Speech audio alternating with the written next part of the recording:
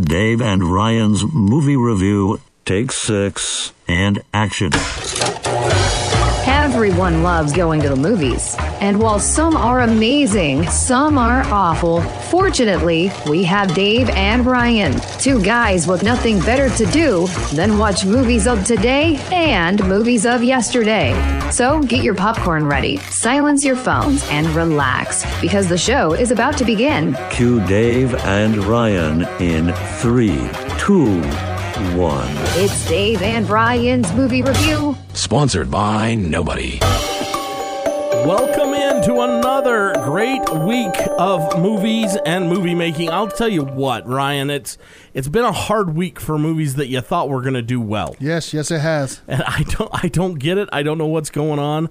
But you know what? We might as well start right there. Let's go straight to Hollywood with this one.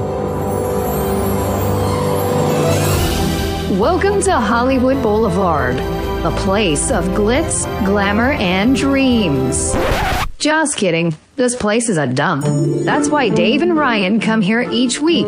You get the news from Hollywood without fearing for your life on the Walk of Fame. It's This Week in Hollywood. All right, probably the biggest news in Hollywood this week, and so much so that we're going to talk even more about it later on in the show, is the actor strike that is pretty much imminent, it sounds like to me. The union that represents actors and announcers, journalists even, dancers, DJs, everything has kind of voted already for a strike. They were nice enough to push it back from June 30th to July 12th, but it's sounding like it's going to happen. Yeah, it definitely does. And if this happens, it could be a mess for Hollywood. Oh, yeah. But we're going to talk more about that. We're going to spend a lot more time on that one because with the writer strike going on at the same time, it's not necessarily unprecedented. It has happened before, but it's not going to make things very easy and very nice for a town that kind of relies on writers and actors. So we'll get into that as well. Now to the box office part, and this is the part that it really just baffles me. The box office. We'll start with number 5 this week, Transformers Rise of the Beast. Now remember, this was just the week. 7.3 million. That puts their total at 136.4 million. So not too bad on that one. Not too bad for Transformers. The Jennifer Lawrence film, No Hard Feelings, put in another 7.8 million. To take their total to 29. The one that really seems to be doing well is Spider-Man Across the Spider-Verse. This came in at number 3 this week, down from number 1 last week, but with 12 million, but it's already banked $340.3 million. So that movie is doing well. Yes, it is. And I think we kind of talked about that, maybe the fact that it's just a little different than everything else. Yeah. You know what's not on there? The Flash. Yeah, you're absolutely correct. It's at number 8 right now. Yeah, number 2 is Elemental. 12.1 million with about 89 million in the bank. And this one, great movie. I loved it, but it's just not doing what it's supposed to do. And that it was Indiana Jones and the Dial of Destiny only had a $60 million opening weekend. Yeah. Which is pretty abysmal for that movie, for that franchise. And the more you dig into it, the worse it looks, because I think we did some findings on this one. About $329 million budget is what they're saying. Yeah, it's what they're saying, quotation marks. And then another $100 million on marketing. Yeah, well, this movie has a lot of people split. A lot of people just don't like the ending. And I am one of those people who did not like the ending. Yeah, we kind of talked about that, how they could have changed the ending and changed it up a little bit. Yeah. But you wanted it to do good. You wanted it to do amazing. You truly did. And now maybe the only person that can help the box office coming out on July 12th is Tom Cruise with the next Mission Impossible. And talk about a Mission Impossible. Yes, it is a Mission Impossible. Yeah, it needs all the help that it can get. And then also some sad news out of Hollywood. Alan Arkin, who won an Oscar for 2006 Little Miss Sunshine, passed away at the age of 89. 4-time Oscar nominee, this guy. fabulous movies. We talked about he was nominated for Argo, which was a great movie. Argo was a great movie. The Heart is a Lonely Hunter and The Russians Are Coming. The Russians Are Coming. Those are a couple of older movies. Yeah, he was also in Edward Scissorhands. He was in Edward Scissorhands. He was also lent his vocal talents to Minions: The Rise of Gru. Oh yeah, and one of my favorite Alan Arkin roles is So I Married an Axe Murderer. Yes. He is great in that movie, and it's just, 89 years old, so the light for Alan Arkin is out now, and he's got a great catalog. If you get the opportunity to go and check out some of his movies, and his son Adam as well. Both of them are stellar actors. So go check out Alan Arkin and some of his films and see what's going on with that. So today we're going to talk about, we went to the movies, of course. That's what we always do. We went and saw Sound of Freedom. This was a really good movie. We're going to talk a little more about that. And then we will talk about the actors' strike and spend some time on that. This is another thing that was kind of like the writer's strike. The more you get into it, it's like, wow, I didn't realize that. Yep. Wow, I didn't realize that. So we'll get more into that. And then we'll wrap up the show with one of my favorite segments, Does It Hold Up? And you and I kind of actually took two movies that are very similar. So we'll talk about that coming up in just a little while. But first, before we move any further, it's the guy with the gorgeous dark voice from a dark room. It's this week's Honest Movie Review. Welcome back for another Honest Movie Review. Today, we go back to 2010 for the American romantic comedy film Valentine's Day. Valentine's Day. It comes every year whether you like it or not. Everybody's gonna love today, gonna love today, gonna love today. It's the day when your love life is put on display, where there's always a chance for romance or disaster. I view Valentine's Day as being a first date movie. If your date likes it, do not date that person again. I can't wait to speak with you again next week.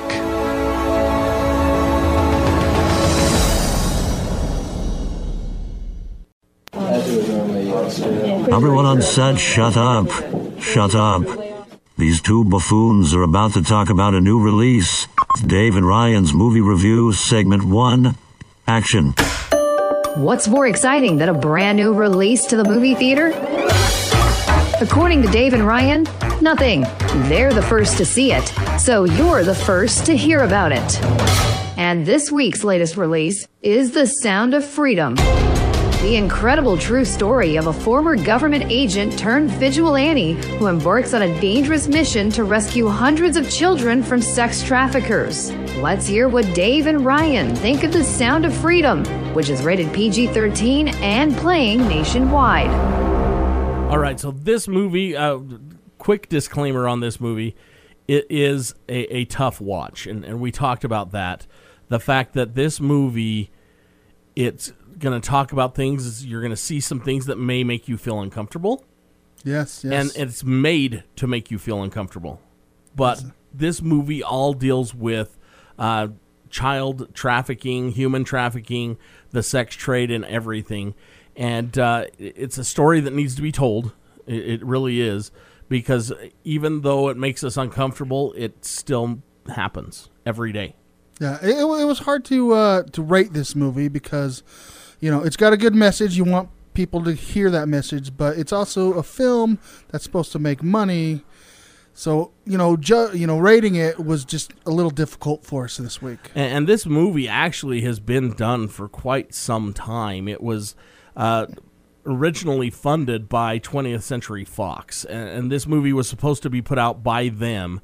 And then Disney bought 20th Century Fox, and it kind of got shelved. Yeah. But it's a story. It deals with Tim Ballard. Now, Tim Ballard, some of you may know or have heard about Operation Underground Railroad. Yes. He is the gentleman that founded Operation Underground Railroad, and it starts very innocently with a gentleman in Honduras whose kids get invited to go and see if they can become a model. That's how it starts. Yeah, it's like they're being recruited to be singers, models, actors. And so he takes them to this hotel where they're supposedly going to do, a photo shoot. An audition. And an audition and those kinds of things. And they do not let him in the room. No. No stage parents allowed is what the lady says. and be back at 7 o'clock sharp. Now at 7 o'clock he goes back, they're gone. Yep. Everybody's gone, the room is cleared out. And then it kind of cuts to Tim Ballard, who was played by Jim Caviezel in this one. People may know him from, what did I say, The Passion of the Christ. He was also in The Count of Monte Cristo. And then the only other person that I really kind of recognize is Mira Sorvino, who plays his wife. Yeah, there was also Kurt Fuller was in there. He's a minor character, Tim Ballard's boss. Okay. Played yeah, by... that's true. Yeah, you've seen him in quite a few things. But the thing about it is Ballard works for Homeland Security, yes. and they deal with pedophiles. Yep, it's their job to capture pedophiles, track them down.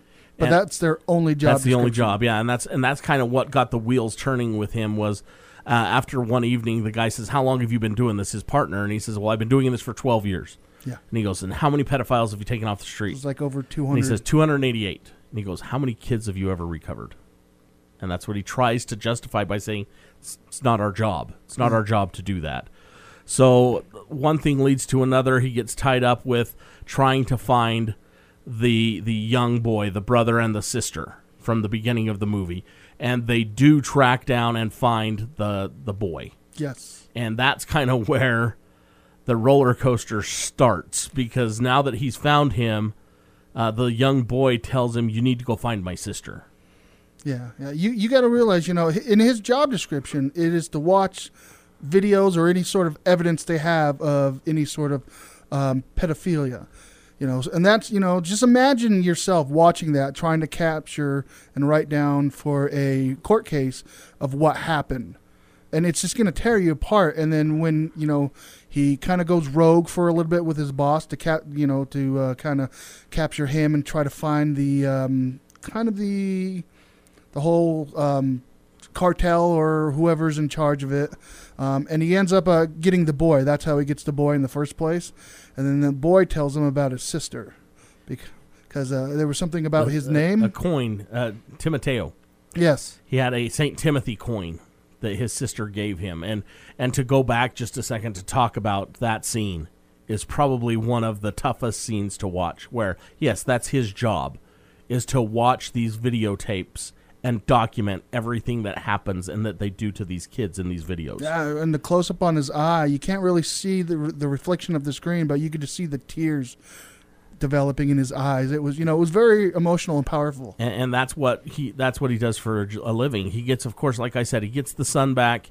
He gets the son back to the father, and he decides that he is going to make it his mission to find the daughter now. Yeah, he actually ends up taking like a week's leave from his job.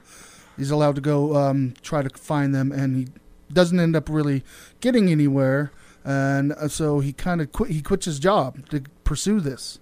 And so he's kind of on his own now. He teams up with a couple of guys that are down there in Colombia, kind of where all this takes place. Teams up with a couple of guys there that kind of know how to do everything and how to do this and that. The one gentleman that was a lawyer for the cartel that got thrown in prison, and when he got out of prison, he made it his point. He started buying children and sending them back home. Yeah, and releasing he freed them. He bought a better life for them. So they've hook up with him and a bunch of other. There's a police officer from that area, a gentleman that's going to help him fund all of this that he has worked with before. And what they're doing is really they set up, I would call it almost a sting operation. Oh, yeah.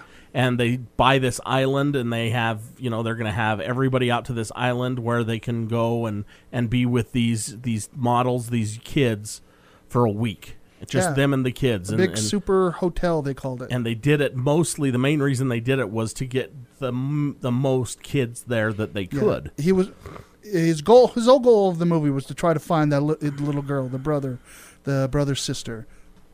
And they get all the kids there, and she's, of course, not one of them. So, but they did rescue 54. They did. They got 54 kids. And then they went and started doing, he kind of spiraled for a little bit and kind of started to track her down, and they found a way to find her, and he finds her, and he gets her home. And that's really what this whole movie is about. As I said, the movie itself has some very uncomfortable moments in it, but they're supposed to be uncomfortable. Yes. It's to let people know, guess what? This actually still happens, because what was the scroll at the end of the movie?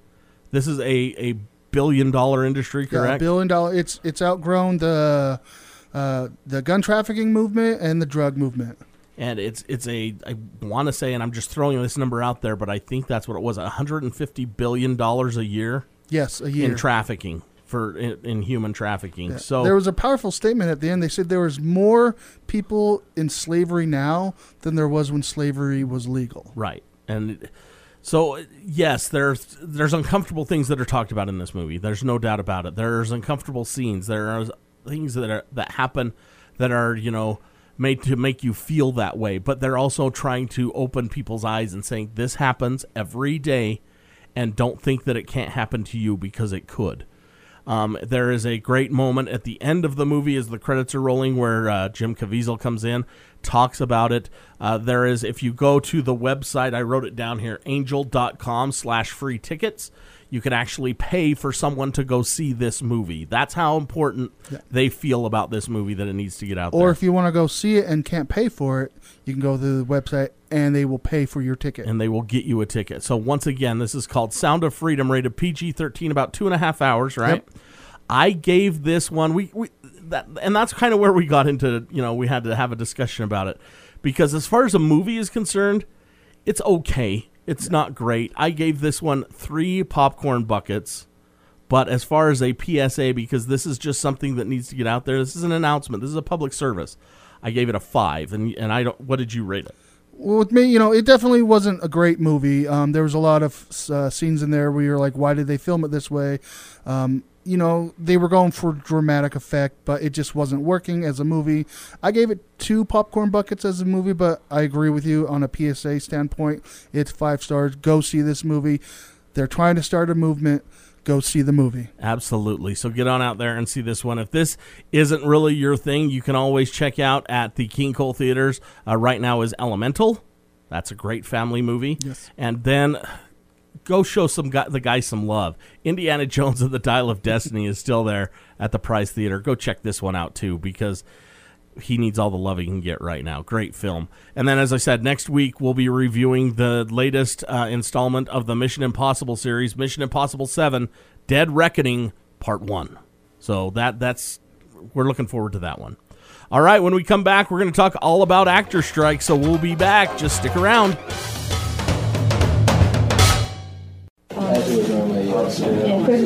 Hey, idiots. We're back from commercial. Dave and Ryan's movie review, segment 2, and action. We love to talk new movies and television shows, but what happens if we don't have any actors? Apparently, that's a real possibility.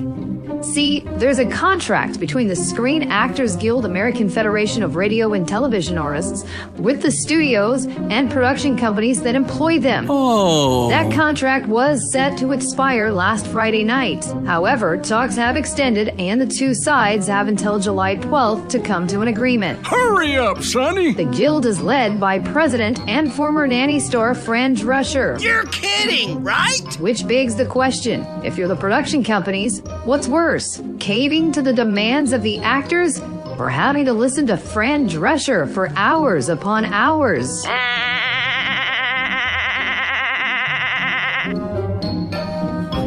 I don't know. I think that it's that part. When I heard that she was the president of the Screen Actors Guild, I was like, man, what a great negotiating tactic for the actors. So, as it says, the movies, we don't know what's going to happen. We right now, they've pushed it to July 12th, but everything that I'm hearing, everything that I'm seeing, they're going on strike. Oh, yeah, definitely. They're definitely, it's, leading towards that. So I think, by the 12th, they're not going to reach any sort of agreement. No, in fact, I actually read one article that the guy was saying, why would we go out on June 30th? Who are we going to get and talk to? It's 4th of July weekend. All the executives are gone, so it doesn't really matter. Of course, we're talking about the actor strike.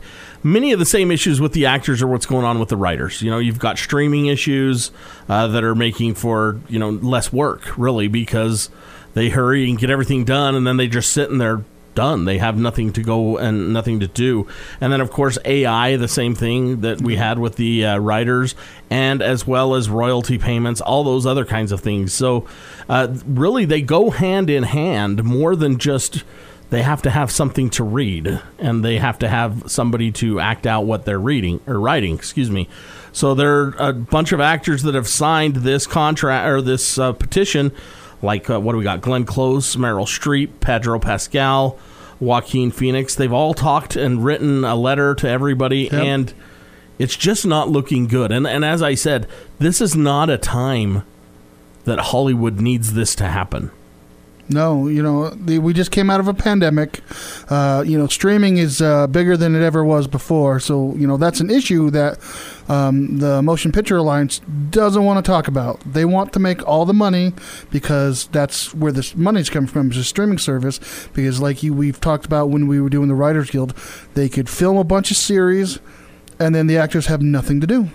And here's the other thing that people need to understand, too. If the actors go on strike, this is already starting to affect Comic-Con. Yeah. I believe Marvel and DC have both backed out of Comic-Con because they don't know if they're going to have actors to go to it. It could affect Fan X in Salt Lake City. Don't know what's going to happen there. The movies that are done, if they need to do reshoots for anything, that's not happening. Nope. They were just talking about the fact that Ernie Hudson of the new Ghostbusters movie says that the movie is filmed, but he doesn't think it's going to come out when it's supposed to.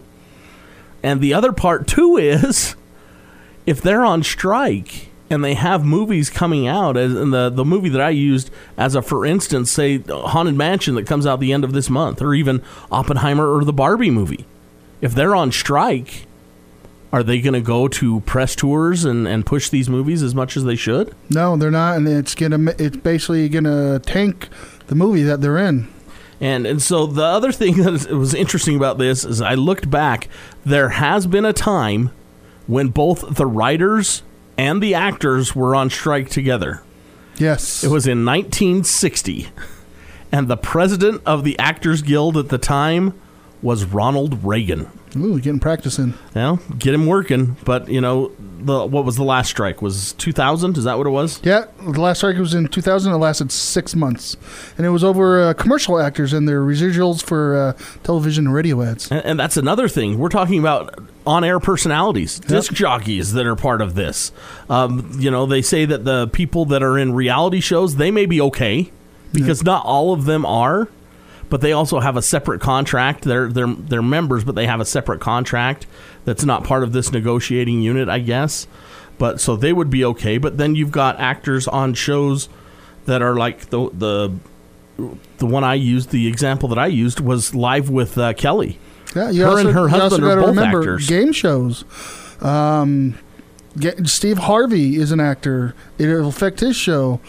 Other one, The Price is Right. There's more than, just movies and television. You got to think a little bit outside the box more.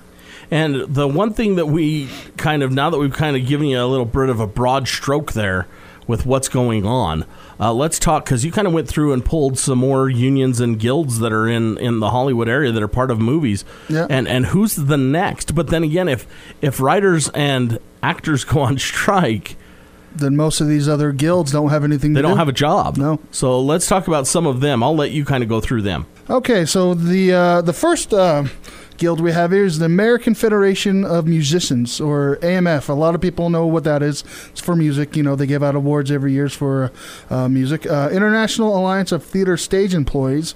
That's for theater actors and stage performers. And that was actually one that was mentioned in this one that's getting ready to happen now. That guild was actually mentioned in that. So, now we're talking Broadway may go dark. Yeah.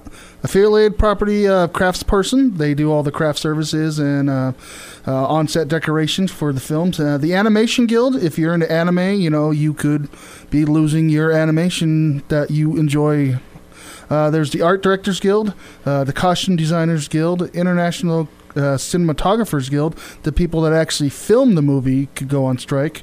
The Makeup Artists and Hairstyle Guild, the Motion Picture Editors Guild, so people who edit the movies together, Production Sound and Video Engineer Guild, actors, SAG, as we talked about, the Teamsters. Teamsters are very important. I know a lot of people know what Teamsters do, but they're like the drivers, the location managers, and the casting directors. And there's and also the Writers Guild that we talked about. You can't make anything in Hollywood without a Teamster. No.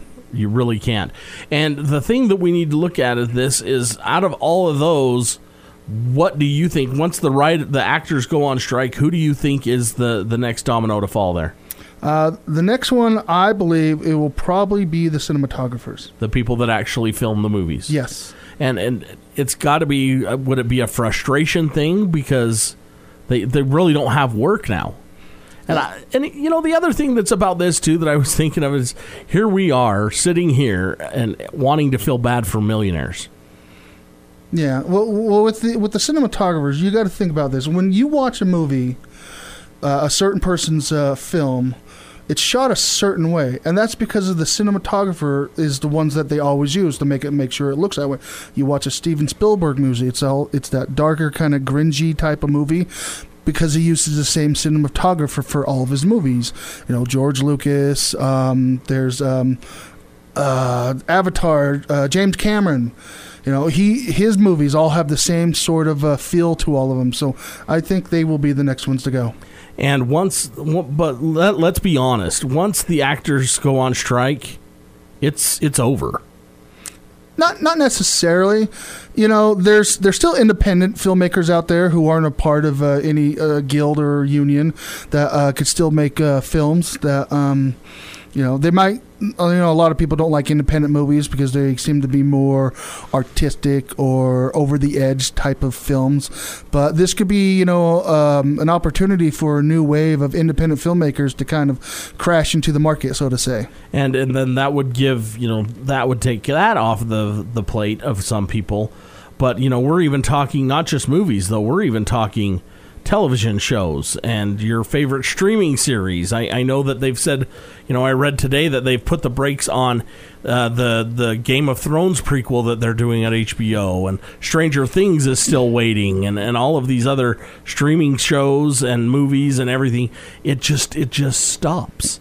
And as I said, right now, Hollywood can't take another black eye right now. No, well, the thing with the streaming services, they're going to be okay. They have a stockpile of things they can stream out.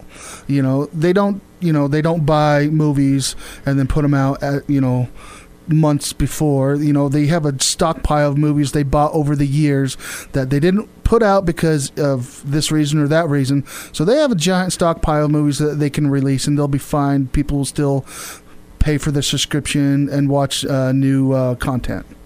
So here's what we need to keep an eye on, though, is making sure that I think right now it's a foregone conclusion that it's going to happen. Yes. Everything is kind of pointing in that direction. So now we're looking at another dip in the box office because this is going to happen. Mm-hmm. And can Hollywood, as the big studios are concerned, can they afford to have it go a month, 2 months, 3 months? I think some studios can. You know, we talked about, you know, the stockpiling. They can outlast some of these guilds that are on strike to kind of use that to force them to, you know, meet their terms so that, you know, it'll meet the motion picture guild's firm and not the actors or the writers. They would have to cave. So we'll have to see who blinks first. Yes. I've read a lot of things where movies are starting to wrap up. I believe I just read today that Deadpool 3 is very close to being done, and I'm like, well, it's got to be done before the 12th. Yeah. If it's not done before the 12th, it will be. Yeah. So, but the other thing, too, as I said, we've still got a lot of big movies coming out this summer. And this month alone, as I said, we've got, Mission Impossible coming out. Then we've got the Barbie movie, Oppenheimer, a Haunted Mansion movie that Disney can't afford to have another failure. Yeah. If they go on strike, there will be no advertisement from any celebrity that was a part of the project. So we better get it together is what I think needs to happen. And everybody just needs to realize that Fran Drescher can talk a lot. There's nothing wrong with Fran Drescher. All right, so just pray for a good resolution to the actor strike if you want to keep seeing movies. I guess that's the lowdown on that one. All right, when we come back, does it hold up? We picked a couple of movies very similar, and we're going to talk about both of them and see if they really hold up to what they were when they first come out. So we'll be right back.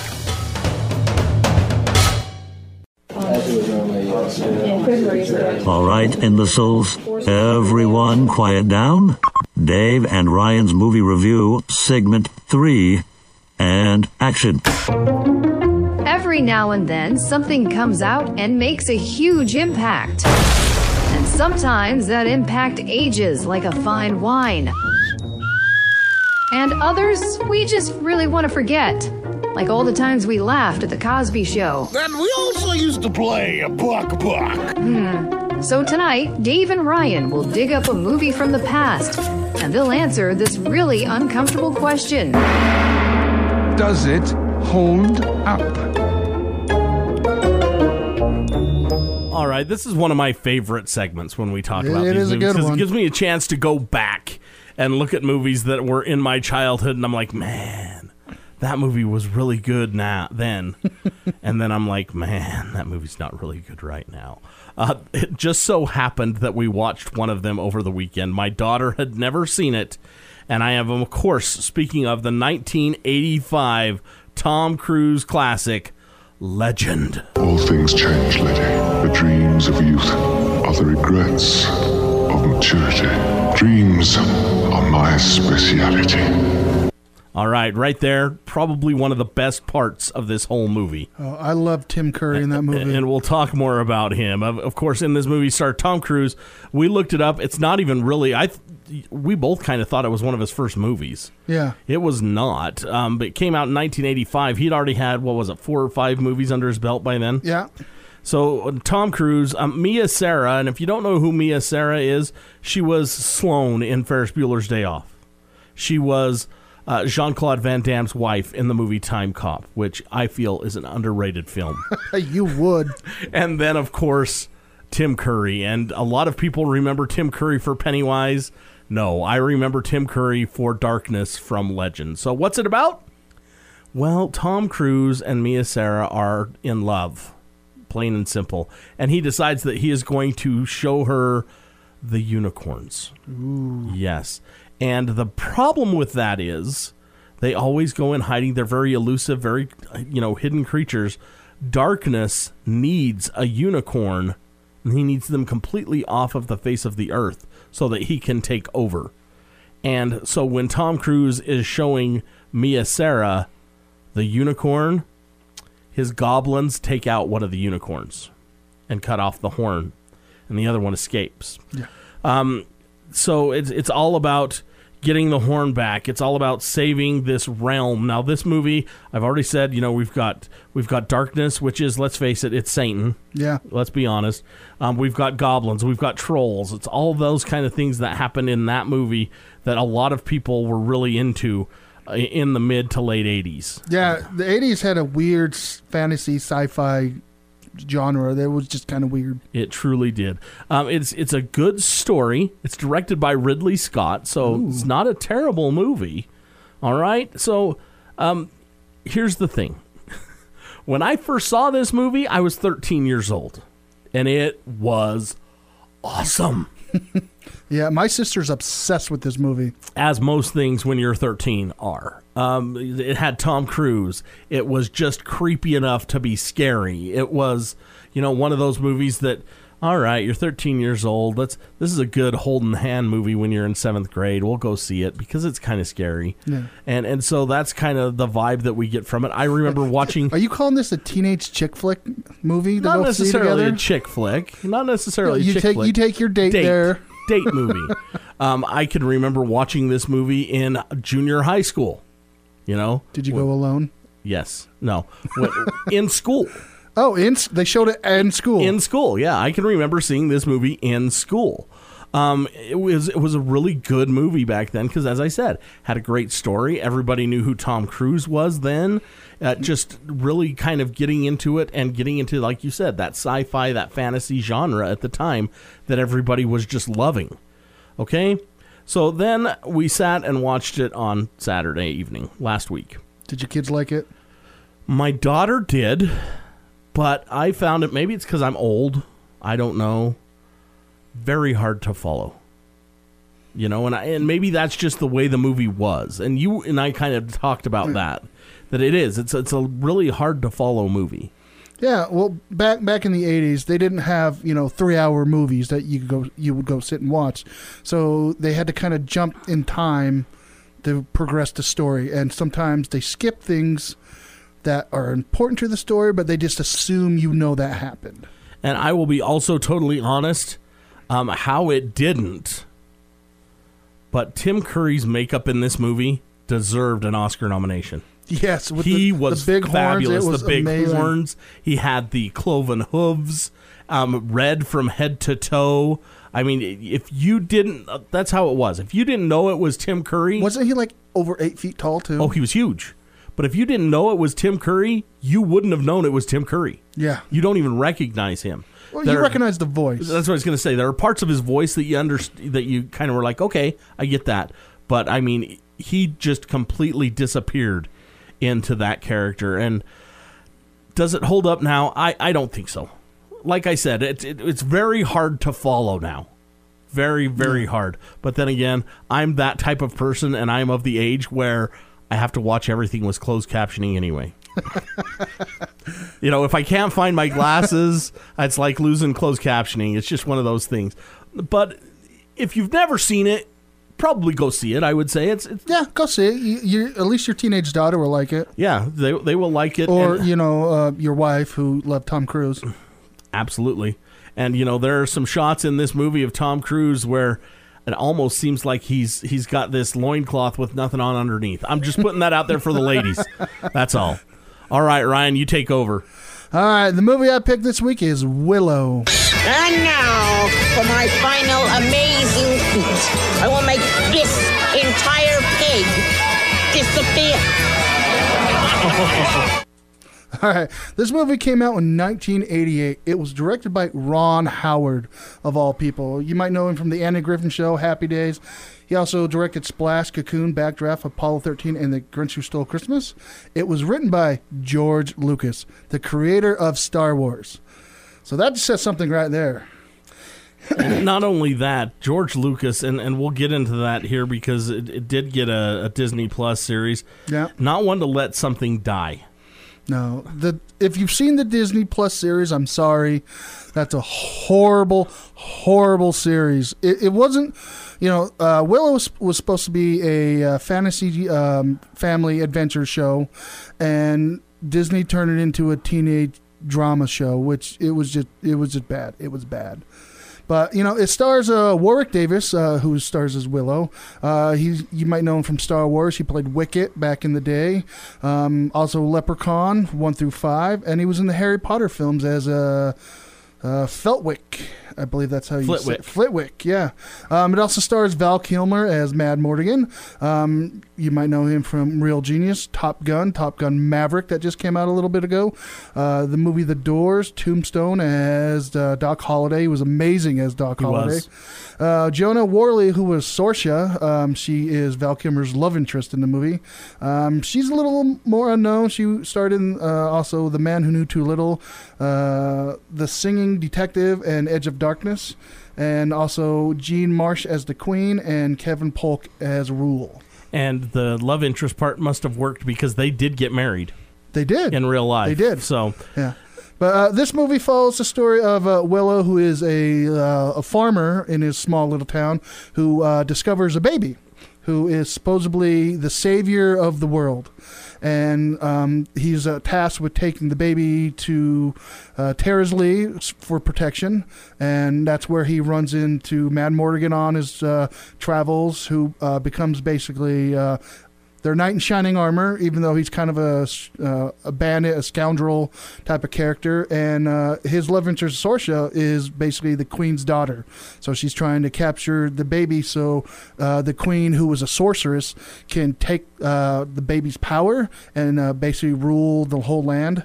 So it's a good show. It's definitely a family-friendly action adventure, late 80s style. So I recommend seeing it if you haven't, if you like the whole fantasy genre area.